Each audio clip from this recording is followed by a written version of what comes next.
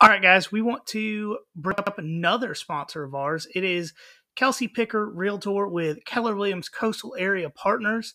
And if you need to buy or sell property anywhere in the United States, go to kelseypicker.kw.com, and her information will be at the bottom of that page, or reach out to us at any of our social media pages or our email, and we will be happy to put you in touch. Who's that coming down the track? Who's that coming down the track? It's a mean machine in red and black. It's a mean machine in red and black. Ain't nothing finer in the land. Ain't nothing finer in the land. Than a drunk, obnoxious Georgia fan. Than a drunk, obnoxious Georgia fan. Go, no! What's up, y'all? This is John, and I have Caleb Tillman joining me on this episode of the Nothing Finer podcast. Before we get into the subject of the show tonight, Caleb, go ahead and tell the listeners a little bit about yourself. All right, will do. I am Caleb Tillman. Approximately 0 of you out there will know me by that name, unless you just happen to be part of our group chat. But you may know a little Instagram account I have made called Dog Sports Memes, used to be known as UGA FB Memes. Or you don't know the name at all, but maybe you've seen some of the memes out there. It's just a UGA fan account that specializes in posting funny, stupid little memes and speech-to-text videos claiming Kirby Smart runs the account, things like that. But other than that, I'm just a Georgia fan. Not a guru or an insider, because fun fact, gurus and insiders are just fans who think they're better than you. And typically very rich. Yes, obviously have lots of money, no issues there. So I'm excited to get on this show and provide some facts, because from what I understand, those don't happen here. Absolutely according not. to a guy who I share an alma mater with. Fun fact. Wait, high school or college? College, yeah. Okay. I wasn't smart enough to get into the big Georgia school, so I went to the small one that he went to. Hey, Thrillageville is known for some good parties. Oh yeah, you're not wrong. There are plenty of them there, including some that got some fraternities kicked off campus, but that's a story for a different day. All right, guys. So we are going to kick things off talking a little bit of Super Bowl, because that was just yesterday, and there's a couple storylines to talk about, not a whole lot. And then we're moving into all of that conference realignment stuff that Wes and I had been teasing for pretty much since day one. Yeah. I mean, and you got to do it eventually, and there's so much to talk about, and it makes everybody angry for different reasons. So I'm looking forward to not making anyone upset with our opinions whatsoever. Oh yeah, absolutely. No one's going to be upset. Absolutely not. Of course. But before we get started, what are you drinking tonight? Yeah, so went a little boring. Had a little head cold last week, so if it sounds a little bit like I'm going through puberty, I'm still a little hoarse. So I've just got some throat-soothing tea coming in. Not my bourbon tonight, just some throat-soothing tea. Hey, that was me for about 2 months there after that Tennessee game. Oh, so I understand. I have a Larceny Barrel Proof tonight, batch B521. It's coming in real low at 121 proof tonight. So, yeah, this was one of those days I walked up to the bar and I was like, all right, I want to drink something wheat-based. What has the most in the bottle? Yeah. And I just picked it up. Sounds about right. All right, so we're gonna go ahead and get into. Wait, hold up. I dropped the lead a little bit. Shout out the softball team for the University of Georgia. Oh, yeah, they started the season 5-0, kicking it off in Orlando. 5-0, and just killing people. I don't remember how many of them were mercy ruled, but wow. So they started off the weekend in Orlando. They were playing the UCF Black and Gold tournament. They beat number 18 UCF 4-2. Then they beat Ohio State University 11-4. Always handing them some L's. And then they rattled off 3 run rule 5 inning victories in a row to get to 5-0 on the season with 1 ranked win. I think they started the season at, I got it here, I'll tell you right now. They started the season at 15. I expect that to go up after that performance over the weekend. And starting this Friday, for those of you in Athens, it is the Red and Black Showcase. They're playing Stanford, St. John's, both of those twice, Charlotte and Clemson between Friday and Tuesday of next week. And Stanford is ranked number 17 in the country right now. So if they get a couple victories over them, they will definitely be going up in the rankings. Oh, yeah. I don't know if softball pollsters are as reactionary as football pollsters, but they may be in the top 10 before then.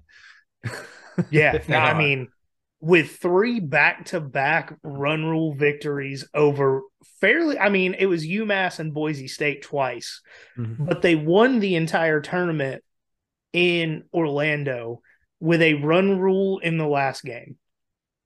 That's impressive. That's dominant. Yeah. Yes, in and of itself. You beat a team that made it all the way there by mercy rule in 5 innings. I don't care who the opponent is. That is impressive. Yeah, that's averaging over 2 runs an inning to run rule somebody in 5. Yeah, unbelievable. That's minimum, too. That's not counting if the other team scores any runs whatsoever. Yeah, no, I mean, phenomenal performance by the softball team through the weekend, and we'll definitely be following them throughout the season. But as someone who knows very little about softball, other than how it relates to baseball, I don't have any insight. Yeah. But we will follow them because we support all Georgia sports on this show. Mm-hmm. Shout out also to the College Hockey South hockey team. Love me some Georgia Bulldogs hockey. Man, so when we lived in Athens, I tried to go to a game, and I was on call for work that weekend, and we were like pulling in the parking lot, and I got a call and ended up not being able to go. No. And I think they beat the Alabama team like 5-1 that night too, so it would have been a good one to go to. I was upset. That is a shame. All right, a little bit of Super Bowl talk. So, can someone please explain to me how Patrick Mahomes won MVP with like 140 yards passing? Other than he was the quarterback on the winning team. Yeah, and he's Patrick Mahomes. I think people liked the story of, oh, his ankle hurt and he come back and do things, but did anyone drug test him after the game? Excellent question. I don't know. I think probably be better off drug testing some of the officials at the game, if we're being perfectly honest. So, and that's very controversial. I mean, even the corner, and for those of you that may not have watched the game, that holding call to essentially hand Kansas City the victory. I mean, even the cornerback said I was holding, but they hadn't called it all game, so I thought I was going to get away with it. Yeah, and it's one of those things where you kind of have to decide and use a little bit of judgment and prudence. Like if I'm a referee in them, and I've full disclosure, I've never refereed anything in my entire life, so I'm not an officiating expert coming on here. But from what I understand, a little bit of discretion in these big moments goes a long way. Like I get, okay, he had a hold of the guy a little bit. That seemed incidental to the contact you make when you're trying to stop a guy off the line. Just watching the replay. Feel like a little discretion there to understand that's what's happening and not give the game away on it. And the little bit of hold that happened did not account for the ball being overthrown by 10 yards. Yeah. I think you called holding there because you can't call interference because it's uncatchable at that point. Hey, yeah, there was a lot of, like, for example, how Kadarius Toney with that punt return did not get MVP, or Travis Kelce being 90% of the offense did not get MVP. That's a shame. Just because Patrick Mahomes has the bigger name, like Travis Kelce, I'm not going to say he's not respected. He's obviously one of the most respected tight ends in the game right now.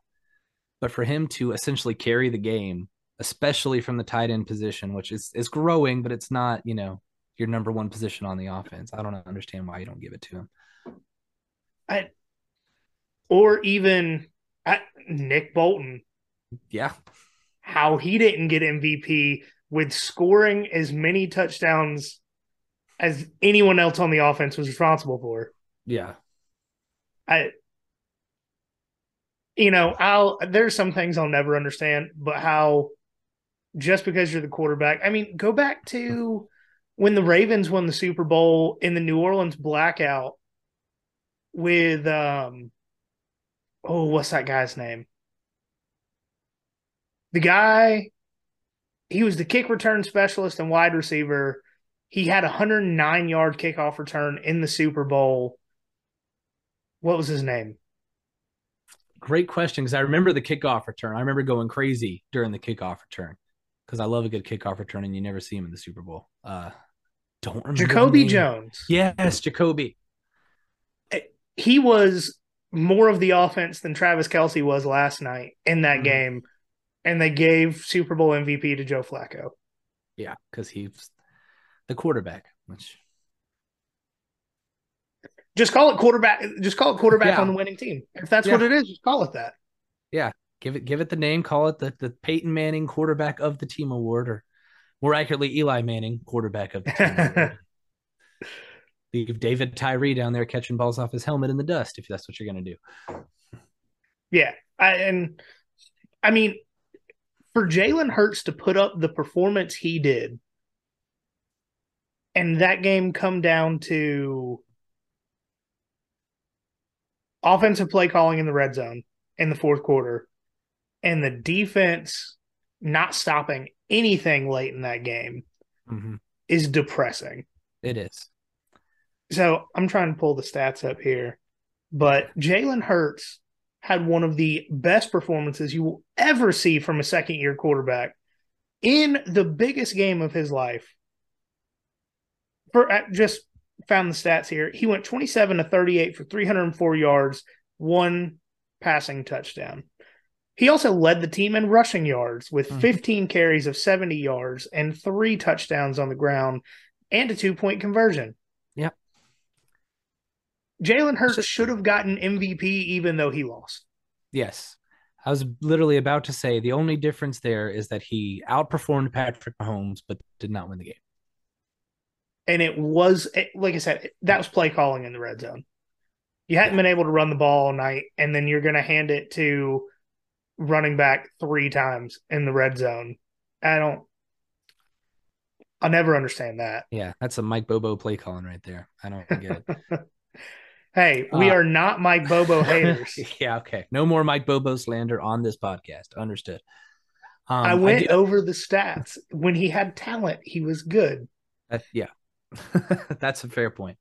They one thing I wanted to point out as well, when I saw it last night watching the replays of that game-winning field goal, I don't know if you noticed how hard they were double teaming Jordan Davis on that field goal. He was gonna get through. He was ready to get through. He was ready to eat somebody's lunch. And he even partially got through, and he was triple teamed.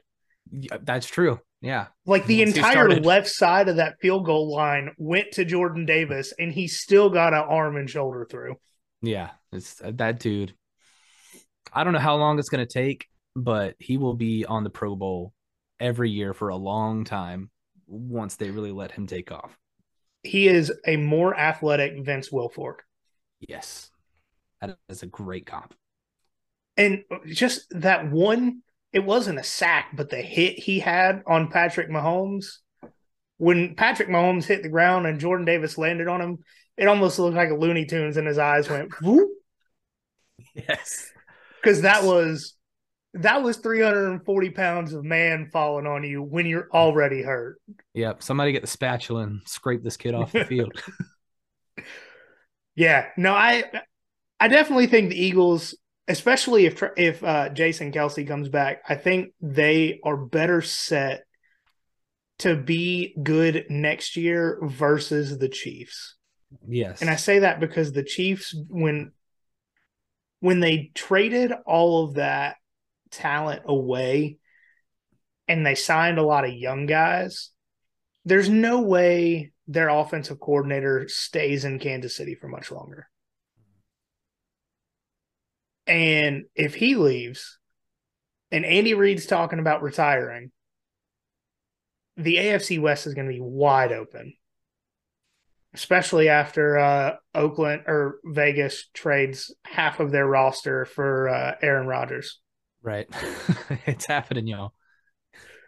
Hey, as a Green Bay fan, I want 4 first-round picks over the next 2 seasons and a couple second-rounders. Oh, yeah. Plus, you'll get to see Aaron Rodgers and Devontae Adams again if they don't trade him away. So, no, they will be the best quarterback wide receiver duo on a, I don't know, 9-8 team. You're right. Well, Oakland already had some of the best running backs for whatever they were. I keep calling them Oakland. I have still not gotten used to Vegas. I haven't either.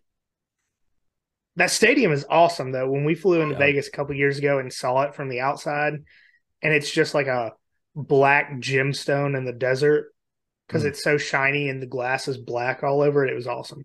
Wow. Yeah, never been to Vegas. Need to check that out. Oh, we went for quite literally 12 hours because Spirit had, I think it was $40 a person round trip if you left Atlanta at 11 a.m. and left Vegas at midnight. You can't beat it.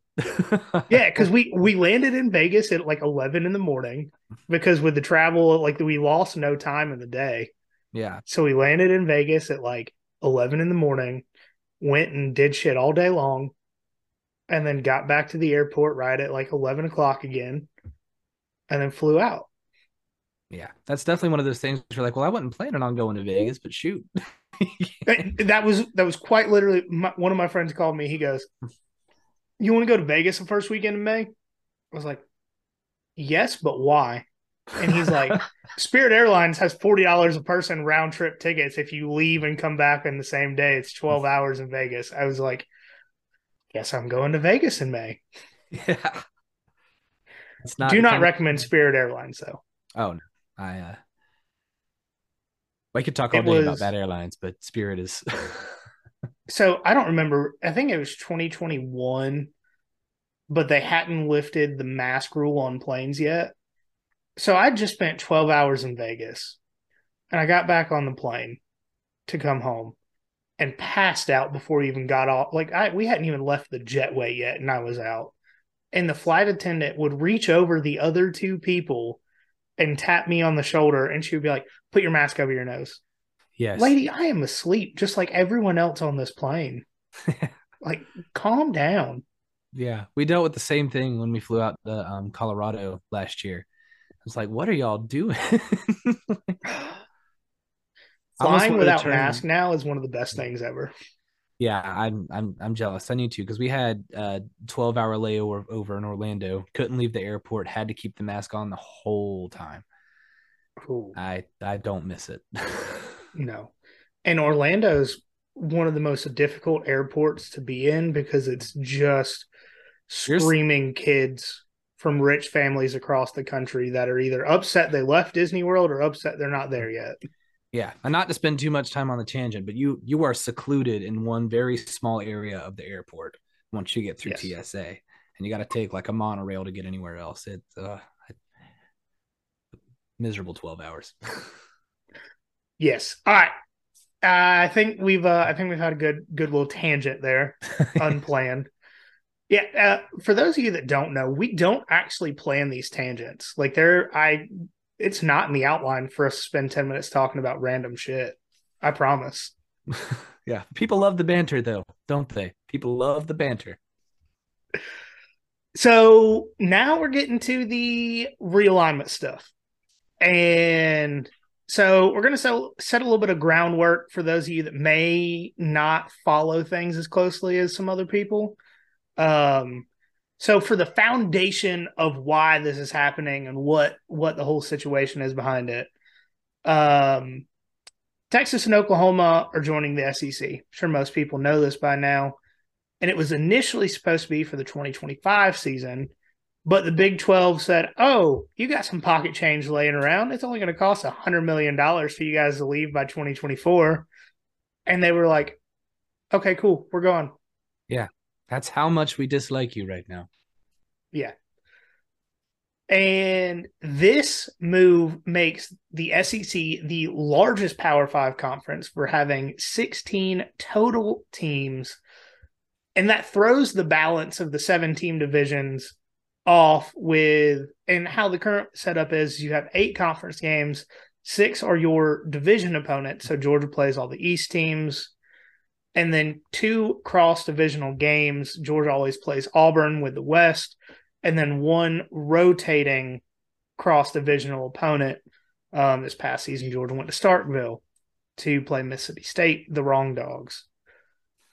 And so with the news of the 2 additional teams starting after this upcoming football season, so they are joining, I believe it's July 1st of 2024 is the date that they're officially on or in the SEC, and they did that so that they could finish spring sports in the Big 12 before moving over. So the conference, as of right now, has not put out a plan on what they're doing with these teams. And so there's a potential for a pod system, which is smaller divisions, but more of them. The potential of no divisions and an almost free-for-all, and then keeping 2 divisions and moving to a 9-conference game schedule. All of those have been thrown out. So we're going to talk about these options and, give our factless opinions, throw out some wild speculation, have some fun with it. Everything that you do talking to your friends, we're just doing it on microphones, talking to a lot of people. Yeah. And, we just got to remember, no matter what this turns out to be, there is not one solution that's going to make everyone happy. So some of us are just going to have to get over it. Well, I do have one solution that's going to make everybody happy, at least fan-wise, but make the actual people running things really mad, which is we boot up our PlayStation 2s to NCAA Football 06 and reset all the conferences to what they were then. But that's not going to happen. Yeah. But if that's not going to happen, then we are just kind of stuck with figuring things out and, compromise, part of life. Yeah. No one likes that. I want to be happy with everyone else very upset. That's how it goes. Yes. My ideal world is the one where I am the only happy person in it. All right, so we're going to kick this off talking about the no division format. And it was reported, I want to say in December, that this is what the SEC was leaning towards. But I think that most fans were not happy with this solution because the 2 formats within the no division format they talked about it pretty much pissed everybody off. But so in this scenario, the 2 top teams with conference records wise would play in the SEC championship game. So that would be, so last season, Georgia would have played Tennessee again in Atlanta instead of playing LSU in Atlanta. And just a side note, regardless of what happens with this, I like that. I like saying 2 best teams, here you go. That's just me. But I like it and I don't like it. And I say that because selfishly, 100% selfishly, in 2012, Georgia would not have made the SEC championship game when they were 2 yards from essentially winning a national championship that season. And I think stuff like that could happen, but with the expanded playoff, it's not going to matter a whole lot. That's true. And that's the little thing flying under the radar is the same season. You've also got USC, UCLA moving to the Big Ten now officially, and 12-team college football playoff starting. So just beginning of a new era in college football. And half of the American Conference is going to the Big 12. Yep.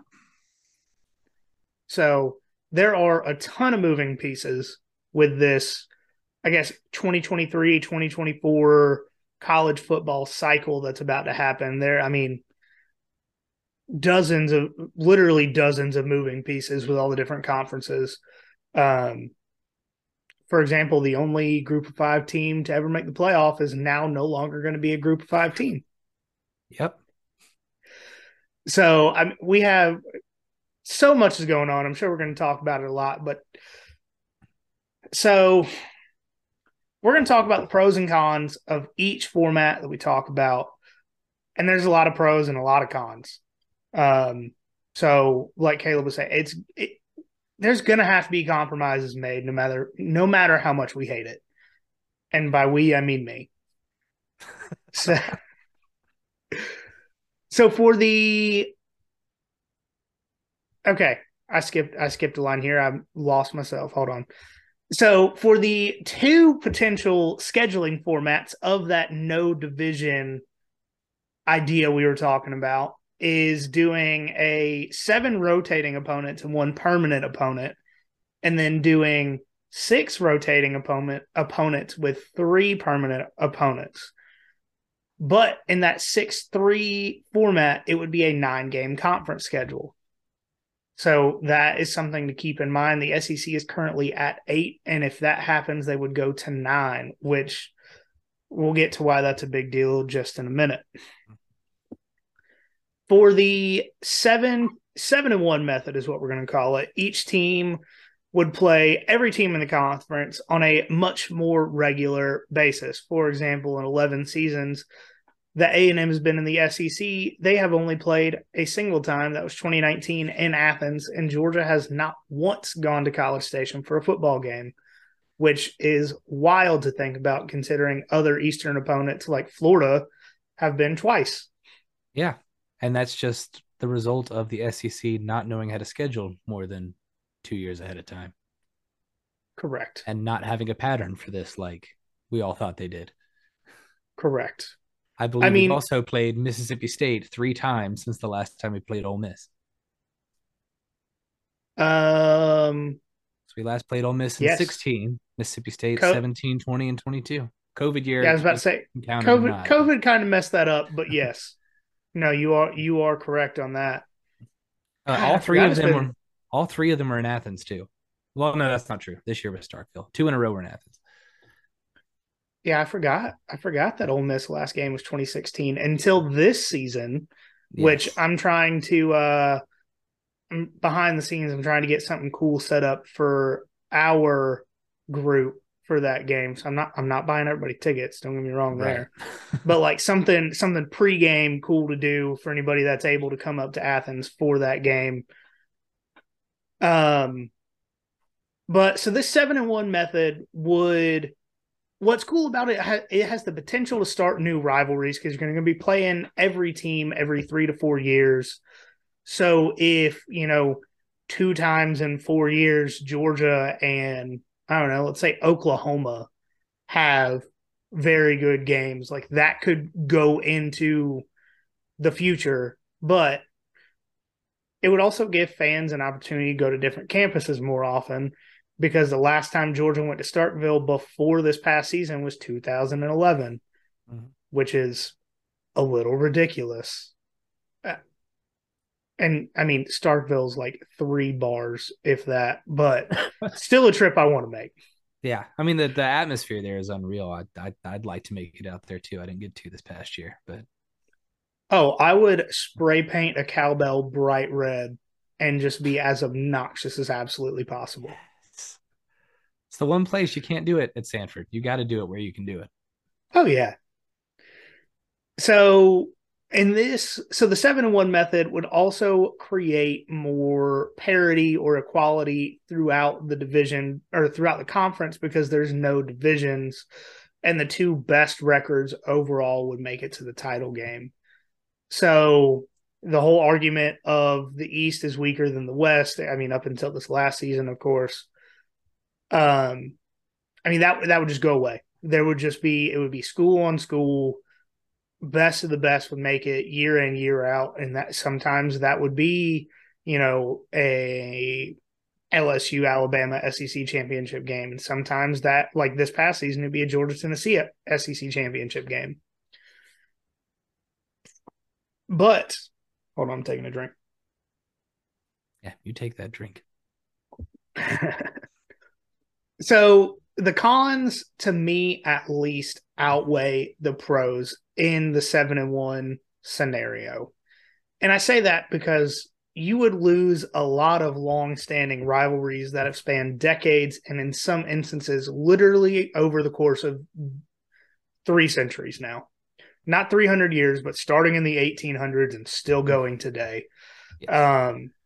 And with the Georgia-Florida contract in Jacksonville, bringing it back to Georgia specifically, I would assume that would be Georgia's one rival, which is, I mean, that's obviously the biggest rival, but then Georgia-Auburn's been going on since the 1800s, and that would be every 3 or 4 years instead of every year. Yeah. So are you going to look at every one of these rivalries the same and say, okay, is it just each team's oldest, or are you going to have to figure out subjectively, which one is the big one for each team? And then it's not going to be the same for each team. Tennessee and Auburn both think Alabama is their biggest rival. Which one do you give it to? Yeah, I mean, next line here, Tennessee, Alabama would probably be gone. Mm-hmm. LSU, Arkansas, which is a very underrated rivalry, probably gone. And then go ahead. I was just going to say national championships have been either stolen or in 2007, almost stolen from LSU in that game. Yeah. I mean, this past year it was a 13-10 victory for LSU. And if Arkansas had been offensively competent in that game, who knows who made the SEC championship game at that point? Right. And, we've got plenty of teams in the SEC that don't have like hardcore rivalries, at least that are reciprocated, I should say. Mm-hmm. So they would have manufactured rivalries at that point. I mean, teams, South Carolina, they have plenty of football teams they hate, but nobody really hates them. Yeah. What would you do? The Battle of Columbia for them? Does that feel on the same tier as some of these other rivalries? I mean, Kentucky, who's their football rival? Mm-hmm. They don't really have an SEC football rival. Mm-hmm. Missouri, A&M. And I say A&M because the SEC would at that point have to choose between what's more important, Texas versus Texas A&M or Texas versus Oklahoma. And I would argue Texas versus Oklahoma is a much bigger rivalry every year. Absolutely. We've gone this long without the other one. Why, yeah, try to force it in there. And so that's kind of what the extent of our discussion on the 7-1, mainly because I hate it so much that I don't have very many good things to say about it. Yeah, it's oh gosh, I didn't even know until I read this outline that was even being floated. And it's just, how do you in a conference where you've got teams like Georgia's got 4 or 5 teams in the conference that you could say, okay, this is a traditional rivalry they have going with the school that you've got to make sure they can get together pretty often, and you're going to limit it to one. Yeah. And the other, like I said, the other teams, they'll play at this point, it would be every 3 years. Mm-hmm. They would play the other teams every 3. I don't want to go 3 years without seeing Georgia Auburn play a football game. Yeah. Once again, it's very selfish. I'm sure there's some teams that would love a 7-1, but if you're trying to take away the Deep South's oldest rivalry, or the world's largest outdoor cocktail party, or Georgia, Tennessee, which has gotten to be very heated, mainly because the Tennessee fans are assholes. It's no longer the SEC without those things. Yeah, I agree 100%. So the 6-3 method also has its own sets of drawbacks that may outweigh the 7-1 method. And so the pros that I've got listed out for the 6-3 are you keep rivalries alive. Like, just for example, I truly think that if Georgia had 3 permanent rivals, it would be Florida, Auburn, Tennessee. Yeah. I would swap Tennessee with Carolina just because I don't think they'd give Tennessee and Auburn both Alabama and Georgia. That's fair. regardless, either way, I could take either. That's fair. I also hate South Carolina mainly because I live there. Decent enough. I live 5 minutes from there, so. No, I lived in Columbia. It was Oh awful. no, right in Satan's armpit. I'm so sorry. Yeah, the AC in our car went out when we lived there too in the summer. It Oh, was it was pretty uh, miserable. goodness. But you also with the 6-3, you do get to travel to more campuses, like I said, because there's no divisions. So six rotating opponents every single year. You're probably not going to play the same team in back-to-back years with those six. Yeah. One thing that I have seen, I don't remember who did the math on this. So if you happen to be listening and want to just roast me in the comments for not crediting you, go ahead.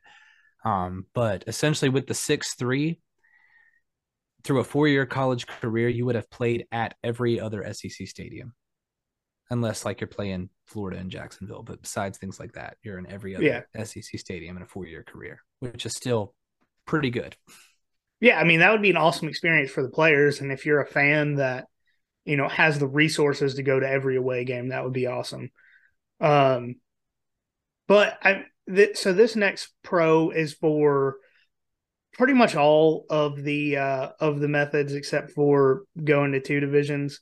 You get more quality home games for season ticket holders because if you have 9 conference games, like this, the 2023 season, we talked about it multiple times on the show. The first 4 home games, which are all back to back, it's UT Martin, Ball State, South Carolina, UAB. Like none of those are right home about it. Make sure I get to the stadium, like buy tickets if I don't already have them. Like none of those are those kind of games. Yeah. South Carolina's an I'll show up and get loud because it's South Carolina, but it's, not one that I'm crossing off my list every year. Like I need to save up money and pick up these tickets. But I will say South Carolina, for whatever reason, is the annual hype train that gets going in July and August. So as long as they can win their first 2 games, it'll be a night game, which is very much appreciated in September. Oh yeah, yeah. You give us Sandstorm and we'll give you lighten up Sanford in the fourth quarter and see how Beamer Ball deals with that. He didn't do so well last time they played in Athens. Yes. Time before that, I was there. It went a little better for him, but he wasn't the coach yet, so I guess it doesn't I matter. was also there. I was sitting in the family section of all the players, Mm, which I'm was sure. it was very tough because I wanted to yell and cuss and ask what these kids were doing, and I looked down and you know the offensive lineman that just got roasted by a 2 or a 3-star defensive lineman. Their parents are sitting right below me, and dad's bigger than the kid is, and I'm like, I'm just gonna shut up. I'm not Yeah. gonna say a word. Yeah. Fun fact, until the Samford game this year, that was the last Georgia football game I had gone to. Oof. Like for almost 3 years, that was my last memory of Sanford Stadium, was walking out of that stadium feeling that way after that game. And it was so hot. It was miserably hot. Yeah, it was. Like my wife and I just walked to Raising Cane's in silence. It was, and then the Raising Cane's was full of South Carolina fans who had left early for some reason. So They're South Cowboy was, Carolina fans. that's Like, fair. there's only 3 quarters in football, right? So the cons for the 6-3 are significant, though. And here's where I'm going to talk about how awful a 9-game conference schedule is. Only a single team with a 9-game conference schedule has won the national championship in the playoff era, and it has now been 8 years. That was Ohio State in 2014. They had a 9-game conference schedule, won in the playoffs. Only 4 teams with a 9-game conference schedule have ever even made the national championship game through the playoff era. Three of them Oregon were and Ohio Ohio State. State, and then Ohio State, and then TCU, because the Big 12 plays a 9-game Oh, conference you're right. schedule. You're right. You're right. I didn't think about TCU. So, I mean, 4 teams out of a lot. I mean, we're in We were in the 8th year, so there have been 32 teams to make the playoff. Only 4 teams with a conference schedule have made the championship game, Now, and only one of those have won. I will say, just to not to downplay the point that you're making, because I think it is an important point. The grind being tougher is always going to have an impact on your overall performance at the end of the season. SEC dominance had a lot to do with a lot of those teams not winning their championship games. Correct. So the effect may not be exactly the same, but you're right. I think just the grind itself will probably eliminate more teams from that playoff. Or again, it's different with the 12-team playoff, so it's hard to say. But adding to that tough grind, plus you're getting an extra game or two in the postseason, it's going to make it a lot harder for these teams to get back there and keep winning once the season is done. Yeah, and so if they move to a 9-game conference schedule, the team that wins the national championship would have played 9 SEC teams, will have played probably another Power 5 school in non-conference play. If it's a team like Georgia, you know they're going to look for that competition. Yes. Another SEC team in the SEC title game. And then 3 games in the playoff potentially. Yeah. Or even up to 4. Yeah. Like the increased risk of injury due to the physicality of the SEC, I think, should not be understated. Think about all of the teams. I mean, Tennessee with Hendon Hooker late in the season, a non-contact ACL tear because of how beaten up he had gotten throughout the season. Like, it is a grind to make it through the full season, especially when you're playing a lot of close games, especially when you're playing all 4 quarters all the time.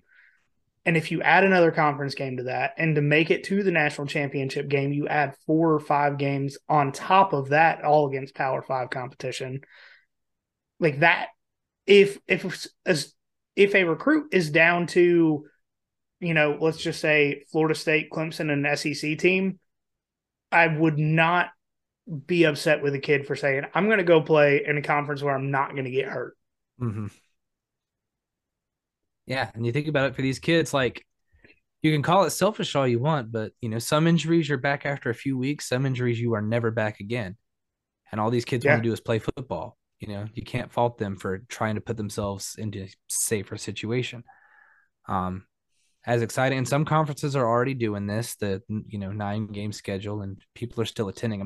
Neither of us are saying we're going to lose all of our recruits, but it is a factor to take into account when we're talking about just how realistic and how good for the conference and good for college football would this system be. And so I think with all of that, I think if you're talking about the 6-3, I think so far, I mean, obviously comparing it to the 7-1, but with a lot of what's been floated around, there are a lot more pros than a lot of what I've seen, and a lot more cons to what I've seen. It's a really explosive one, no matter which way you're looking at it.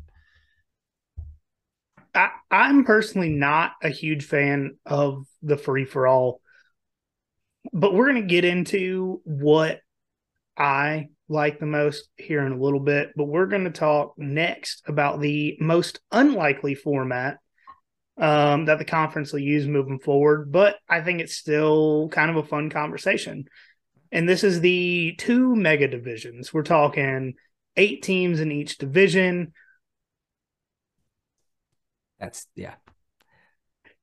It would still lead to a 9-game conference schedule, so that's, another con added to it. But there are other cons, like you have the drawback of the current scheduling format and the lack of diversity in opponents. Because if 7 of your games are decided before the season before they even talk about scheduling, you got 2 games to pick up, which, for teams like Georgia, that's always Auburn, Alabama, always TCU, Florida, always LSU. So you have 1 game rotating. You'll play every other SEC team once every decade.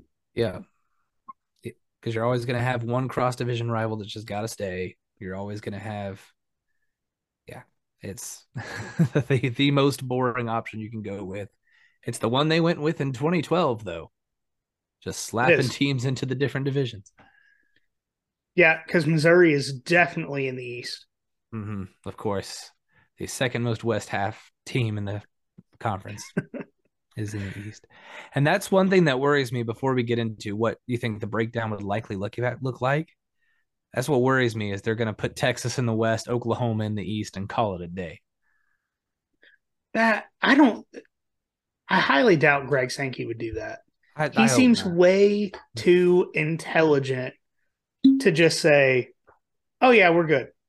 Because so in 2012, that decision was made by the previous commissioner, right? Right. So I think even if 2012 happened with Greg Sankey in control, I don't think it happens the same way. Mm-hmm.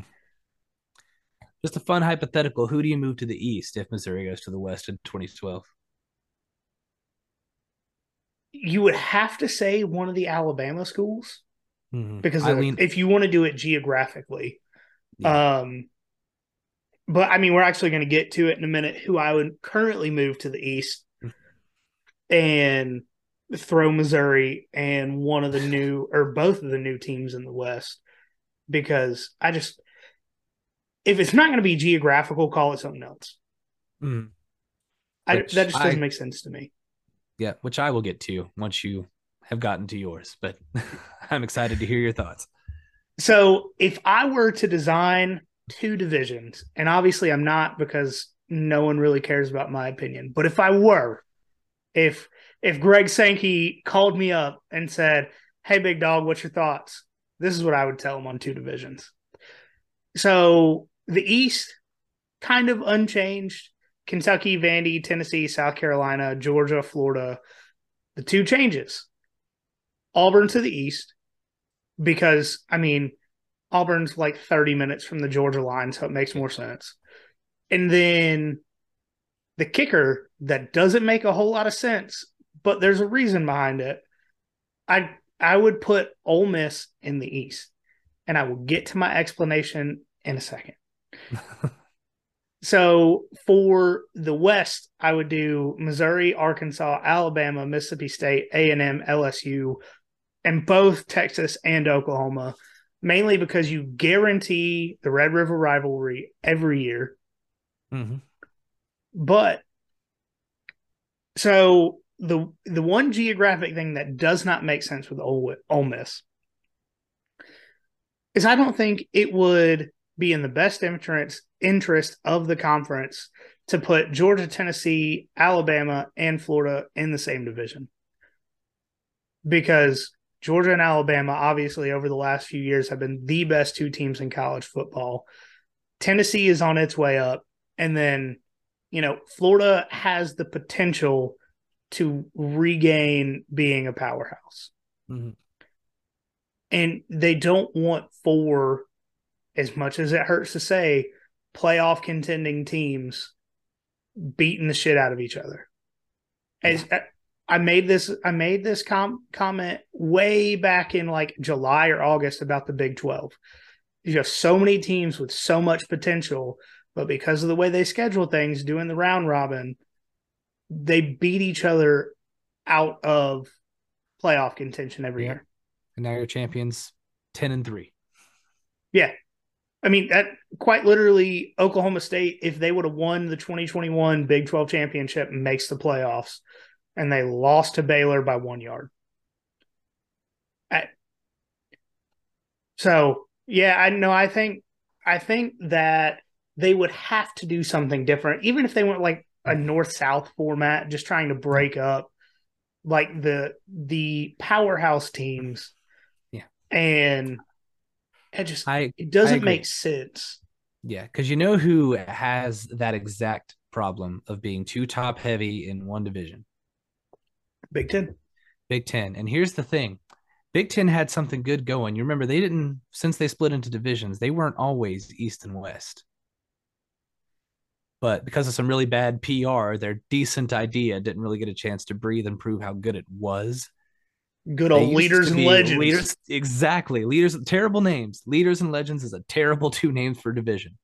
But the point was, okay, we're just going to try to set up two divisions that have some parity to go play each other. and then sit there. So like these divisions, as much as we like them to be geographical because it's nice and neat and it saves money on travel and everything like that, North South doesn't really make sense when your conference looks like this. Yeah. And then East West, like you said, you're going to put every team that has been in the national championship from this conference, except LSU in the last decade, over on one side and everyone else on the other side. If you set up, name them whatever you want, except leaders and legends. I don't care. And just stack them up. South and East. I mean, there's been stupider names out there. Why not? And you can put, Oklahoma, Alabama, Texas, and Tennessee on one side, and then you get Georgia and Florida and Auburn and name LSU. whatever else you want to. LSU on the other side, sure. And then wouldn't have to be those exact teams, but you'd have a little more balance, and it's not just about, let's split it down the middle and see what happens. Yeah, so I do think that a big reason of why they geographically align conferences is travel for the, I don't know another way to put it, the non-profitable sports. And by that, yeah. I mean like your baseball, your track and field, your swimming. Like if you had Georgia and Oklahoma playing in a baseball game, that's a ton of travel cost for not baseball struggles to break even a lot of times. Mm-hmm. So it would, I think that's the biggest reason why they do geographically is because you went Georgia, South Carolina, you can get on a bus at breakfast and be there by lunch. You know what I mean? Yeah. That's true. Just because I don't remember if baseball does divisions. I guess they do. I know basketball doesn't really care about divisions. I know they double up on some division opponents that are close by. But yeah, that's something I hadn't thought about. That's why I need you here, because football is the only sport in my brain. I mean, just think about equestrian meets. Like I know borderline no one cares about it. Yeah. But the cost of people and horses getting across the country at this point, because I mean, like we're planning a road trip to Austin here in a few months, and it's an 18-hour drive from Savannah to Austin. Imagine Gainesville to Oklahoma with trailers of horses, Yeah. Well, the equestrian kids all have rich parents. They can just kidding. Well, I do know someone who is on the equestrian team at Georgia, and that statement was correct. Fair enough. So yeah, maybe not exactly like that, but I think. But I mean, if you did away with divisions in other sports because they have so many more games, you could do, parity in divisions and call it, I don't know, A and B or something, whatever. But yeah, or A and one, because you don't want to make anybody feel lesser. Yeah, well, I mean, whatever they do, they just need to make sure. I mean, some sports just have different conferences for different sports. Whatever it is, though, it's just got to make sure it makes sense and isn't top loading one division. But ultimately, gosh, 16 teams is just too many for splitting it into two, isn't it? I think so. Unless they start adding more games to the regular season or, rotating your divisional opponents. I think it's too much for one because, at some point, I want to say someone on the SEC network even floated out the idea of having like semifinal games for the SEC championship. Yeah, talk about adding to the grind. I mean... Yeah, like you don't know who your opponent's going to be until the week before, and it's the second biggest game of the season for you. Mm-hmm. I would be okay with doing that if we created another, we have FCS and we have FBS. We just add SEC at the top and it's just its own thing that's better than everybody else. And it gets it gets the big trophy and then everyone else plays for their little trophies. Other than that, Josh Heupel. Other than that, we are not getting an SEC playoff. For those of you that don't know what I'm talking about, Josh Heupel was on, I think it was like a Barstool podcast or something for some reason. and they asked what his ideal playoff format would be, and he said just the four best teams from the The SEC. SEC. You And know, he's not entirely wrong. ah, well, the best team from the Big Ten was 1 point worse than Georgia, and Tennessee was 2 possessions worse than Georgia after Georgia didn't throw a forward pass with after 8 minutes left in the third quarter. Yeah, but the thing about Ohio State is something injured receivers. That's how we do this, right? When we want to make excuses, we just Oh, I thought Bama did it first. yeah, that's who I'm trying to learn from. Well, don't learn too much. You'll end up cooking crystal meth in the bathtub. Yeah, cousin's looking real. Just kidding. So what's funny is I used to be friends with a guy that was a chemistry major at Alabama. And in his chemistry class, they taught them the chemical compounds of crystal meth. And that is not a joke. That is not me talking shit. This actually happened. Wow. It's one of the professors like trying to find a gifted student to start a side hustle. I mean, It was a TA. it was a TA. Only a TA. Yeah, that checks out actually. Like, how the hell do you think I afford this doctorate program? Oh man, I've been sick too recently to be laughing that hard, as you can tell. When that came up in conversation, he just passed over it, and I was like, "Wait, hold up! Yeah, we I got to need you to talk stop about that. right there and say that again." And he was like, "Yeah, I mean, they even like went through the steps up to a certain point, and then wouldn't go any further because they didn't want anybody doing it." I was like, I started to begin with. "Right," and then I don't know, I don't Oh know. man, Alabama. yeah, what a beautiful state. Without it, Georgia wouldn't look classy. We still have Mississippi That's true. and Florida Oh and yeah, South Carolina and Tennessee. yeah, and most of Kentucky. Kentucky is beautiful, but I lived there for a year too, and there's some wild people and wild shit going on in Kentucky. As I have heard as well, but you get all the beautiful mountains and stuff too. So And be a good bourbon. place to live by yourself. All right, guys. So this is the last format we're talking about tonight, and it is my personal favorite of the potential formats.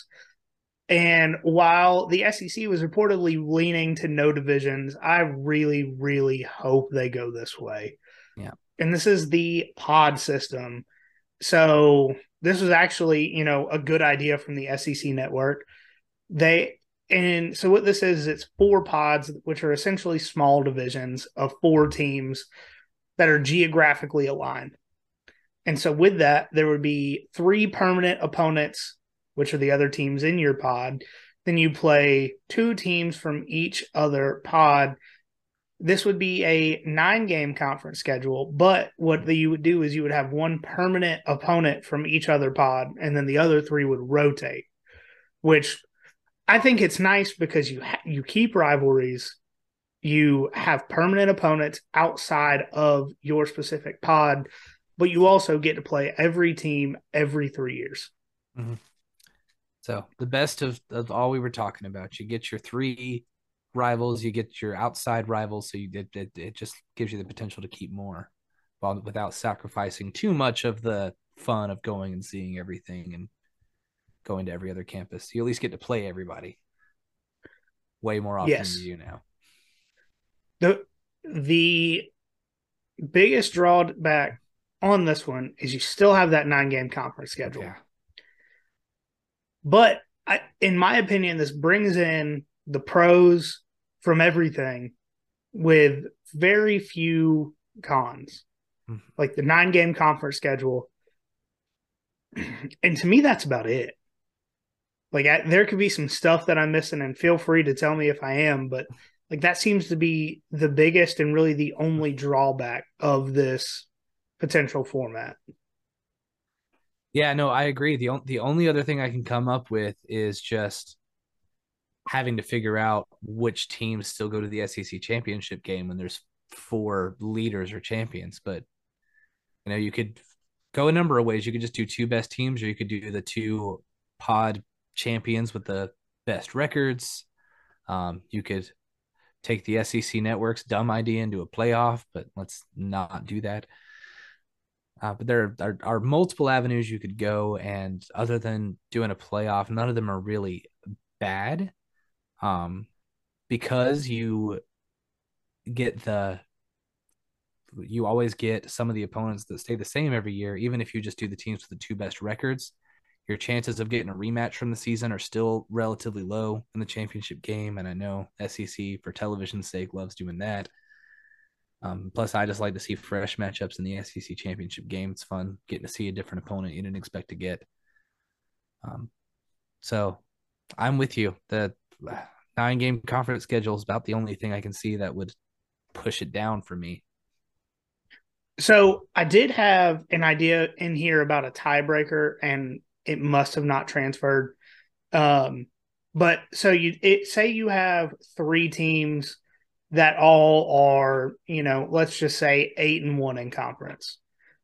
And then you would take the two teams with the highest opponent win percentage. So like if one team has won 8 games, but most of the teams they beat had losing records, like that team's out if the other two teams played mostly teams with winning records. Quality of opponent kind of thing. Because I mean, as we've seen through previous years, being 12-0 in an inferior conference doesn't mean you're a good team. Yep. And I think too that makes a lot more sense and is a lot more objective than what I've seen some other conferences do. I remember one year there was a 3-way tie in the Big 12. I believe it was Texas, Oklahoma, and Baylor. All had the same record. They had all beaten each other, so they just went with their BCS ranking to determine which of them was going to the Big 12 championship game. Let me guess, it wasn't Baylor.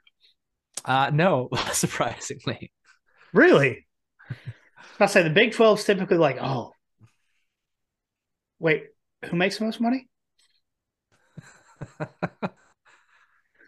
I can't. I mean, when you're talking now, when you're talking tens of millions of dollars, you can't really be too mad about it. But right, yeah. One thing I have, just not to get us on another tangent, but Texas and Oklahoma, to me, my whole life have kind of been the identity of the Big 12. Not that there aren't other good teams that pop in there, but man, what are they going to do long term? Man, they're about to have the 2017 national champions in there. Yeah. The Central Florida Golden Knights, man. Oh, yeah. I remember I'm so glad that they don't also have the 2020 national champions in there, because Georgia made sure to put a stop to them in the Peach Bowl that year. I know they would have done it. They definitely don't have the 2022 October champions in there because Tennessee's still in the SEC. Oh, yeah, that's true. Again, can't forget that first college football playoff standing, number 1. They'll never take that away from you guys. Let's just remember that. For 4 days, you were the number 1 team in the country. I was about to say, sometimes, 96 hours can make somebody's whole life. But that's exactly right. Nobody can ever take them away from you. Slow clap. Oh, you just clapped more times than they scored points against Georgia. Oh. Tennessee fans, if you're wondering when we'll stop making fun of your team, it's when you develop into decent human beings. Oh, yeah. Plenty of times on the show, I have said I do not like. There are some players on Tennessee's team that I don't like, and I think their coach is a little bit too much sometimes. But I don't hate the team. Yeah. I hate them. That's exactly right. They're the reason the team is so fun to make fun of. When the week leading up to the Tennessee-Georgia game, a Tennessee fan legitimately and seriously told me that Tennessee would put 50+ on Georgia, I was like, oh, there's meth in the water. Yeah. You guys are going to just get your hearts ripped out and stomped on, aren't you? That's all I could think. But, wasn't a big deal. It's not like Georgia Stadium gets that loud anyway. Yeah. Eric Ainge told me that one time. Yeah, yeah. He's never wrong about anything. Back to the So, pods. so for my ideal pod system, and I'll explain a little bit more at the end. So we got the North or Mountain folks, Tennessee, Kentucky, Vanderbilt, and Missouri. We've got the South or inbreds, Ole Miss, Mississippi State, Alabama, and LSU.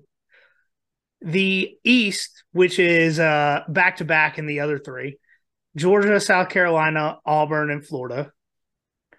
The West, which is the not really Southern or Eastern, Oklahoma, A&M, Texas, and Arkansas. I had my own in mind, and then I saw yours, and I said yours were better. The only differences was I had Kentucky in the East, I had Auburn in the South, I had LSU in the West, and then I had Arkansas in the North. But I like the Southwestern Conference reunion there, and we could honestly just call it that. That's a good one. Yeah. It's a good one. Be like, we were good a century ago. Yeah.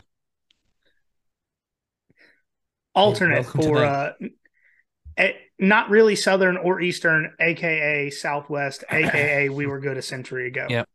Arkansas versus Texas A&M, redub it the 1920 Classic. Jerry West's favorite game of the year, where he's happy for about 10 minutes, and then he has to go back to owning the Cowboys. Hey, the Cowboys ended Tom Brady's career, That is, a technically factual statement. That is certainly what that is. All right. So some of those pods are more lopsided than others. I 100% agree with that. I mean, the East having Georgia, Auburn, Florida, the West, Oklahoma, Texas, A&M. I get it. I do. But Tennessee wins the North forever. But hey, Vandy had a 3-year win streak against Tennessee a couple years ago. They sure did. And Missouri has won the East more recently than Tennessee.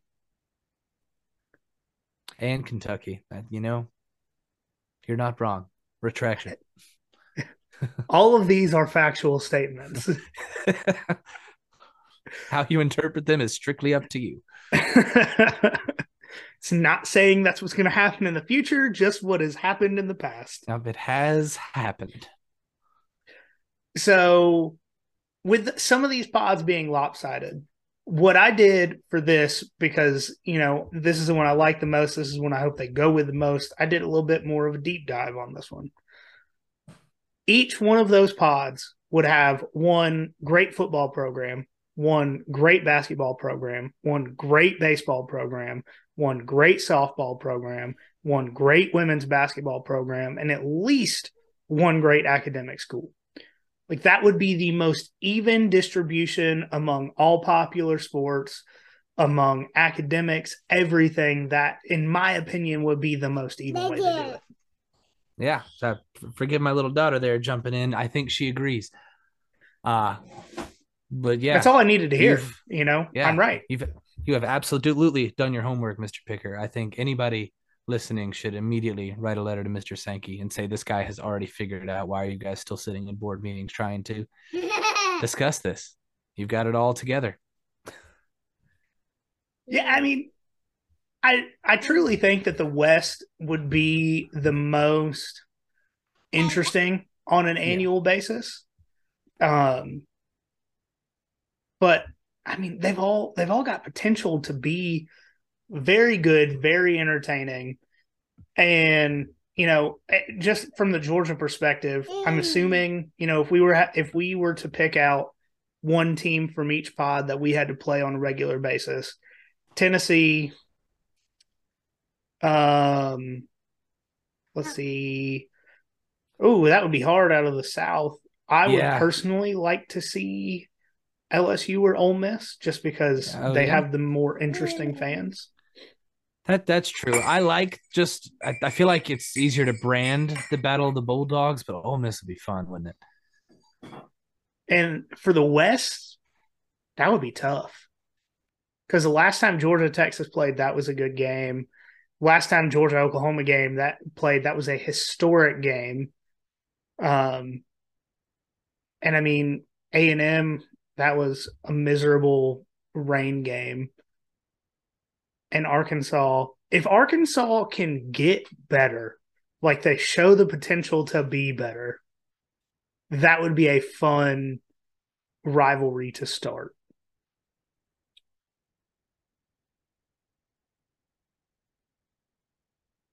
You're muted.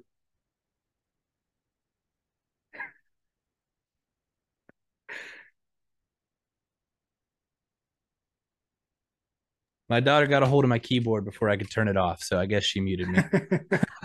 But yeah, no, I, you genuinely can't go wrong with any of those choices for yearly opponent for Georgia at all. Um, and so even if you could say, well, they're not gonna have a rival from each of them, yeah, who cares? Uh, Missouri and Arkansas isn't a rivalry game, but they've been playing it every year, and it's usually a fun game. it is. I keep thinking about Missouri games, Missouri, South Carolina. It's not one that you're gonna, put on college game day at any point, but those are typically fun games, and decide who's the middest in the SEC East. It's a fun battle. These things develop over time. When Texas A&M first joined the conference, you know, people were wondering how they were going to fit in, but they've had great games against Alabama. They've had great games against LSU. They've had some great games with Arkansas that have gone back and forth. That's become quite the rivalry. These things will develop over time as you put these teams against each other. So do I like Oklahoma and Texas joining the SEC and making us have these conversations as fun as they can be sometimes and completely stretching out what a conference is supposed to be? Not necessarily. But do I think it's going to be the end of the SEC or, disastrous for college football? No. I think this is still the greatest sport in the world. I still think it'll be years before Oklahoma or A&M even compete for a chance to go to the SEC championship game. Sure. I mean, anytime either of those Texas beat Georgia in the Sugar Bowl a few years ago, Georgia didn't want to be there. No. They were a month away from having the national championship ripped out from under them by Jalen Hurts. Yeah, like Georgia didn't give a shit about Texas. No. And Kirby even said he made coaching mistakes leading up to that game by bringing players that opted out and this, that, and the other. So I think that would be a good game. I would love to see Georgia play A&M more just because seeing Jimbo's face after like especially if they play, let's just say they play in 2024 with a new system and Smoke Bowie has a pick six after he left A&M, like that would just make my heart so happy. Oh yeah. But don't the reason that Kirby took so long to win a national championship is just because, but then finally got one, is because it's just 5-star talent. You don't need to be a good coach if you have all the 5-star players, because you're just guaranteed to win all your games and win a national championship if you've got all the 5-stars. That's never not worked before. Ask Ohio State. They had a number one class more recently than Georgia. Yeah, ask good old Jimbo Fisher. 5-star talent never fails. Especially when oil money pays them. Oh, of course. When they're just coming for the money, they're going to play their heart out for you. You just know it. And then you bench a guy for a couple games because he wore the wrong color gloves. I need to look this story up. I haven't seen this. Oh, Moose Muhammad, the guy that made like 2 or 3 phenomenal catches against LSU to have them win that game, was benched for the Alabama game because he wore the wrong color gloves. Dude, that game was close too. That might have made a difference. Yeah. If you had someone other than Evan Stewart that was capable of catching a football, they might have won that game. Yeah. Wow. Jimbo Fisher, man. I was trying to think, why did we think he was a good coach again? Oh, yeah, because he won a national championship with Bobby Bowden's leftovers. Oh, Jameis Winston was a Jimbo recruit. He was. You're right. That's not fair. And he's the one who won it. Yeah, Mr. Crab Legs just, That's all I'm going to say about that. Yeah, probably best. All right, guys. Unless Caleb's got anything else, I think we're going to close this one out here. Yeah, I just wanted to congratulate you because I'm sure it's been brought up before, but it hasn't been brought up by me. So just want to congratulate you on the fact that Georgia is 15-0 with a national championship and an SEC championship and a Peach Bowl championship since the beginning of the Nothing Finer podcast. So I'm just going to give you all the credit for that. And hopefully that it has just not been continues. brought up to me, and I've honestly never thought about it before, but I appreciate it. I will. I once again call Greg Sankey and let him know it's all my fault. Yes. Just do that in life in general. Call your loved ones and tell them it's all Mr. Picker's fault. It's my fault. All right. We say it every week. We're going to say it again. Follow the Instagram, nothing.finer.pod. Follow Caleb's Instagram. What is it again? At Dog Sports Memes, and dog spelled the way it's supposed to be, DAWG. Twitter is at FinerPod. Just look us up on Facebook if you're enjoying the Facebook group. We actually have gotten to talk about a lot of different sports, not just football, over the last few weeks. We're all depressed over the basketball team right now because they are playing better, but they continue to give us hope, which is depressing. Yeah. I posted this morning that they're one win away from a winning season, and I regretted it as soon as I posted it because there's winnable games, but that's exactly the problem. Yeah. Yeah. So. But I mean, you've got players late in the season that are going all out. Bridges, can't remember his first name, but that game against Ole Miss last week, he put up a stupid amount of points, more than he ever had in a single game before. So there's potential. I mean, Mike White is doing things that the last coach, I can't even remember his name right now, Tom Crean. Yeah, Tom Crean, I'm going to recreate the Undertaker AJ Styles meme with my recruits, Tom Crean. Yeah, Tom Crean needs to maybe he'll go work for Nick Saban or something for a year and then realize there's more to life than 3-pointers and no defense. Just maybe. Just maybe. If Lane Kiffin can be fixed under Nick Saban's staff, maybe, just maybe.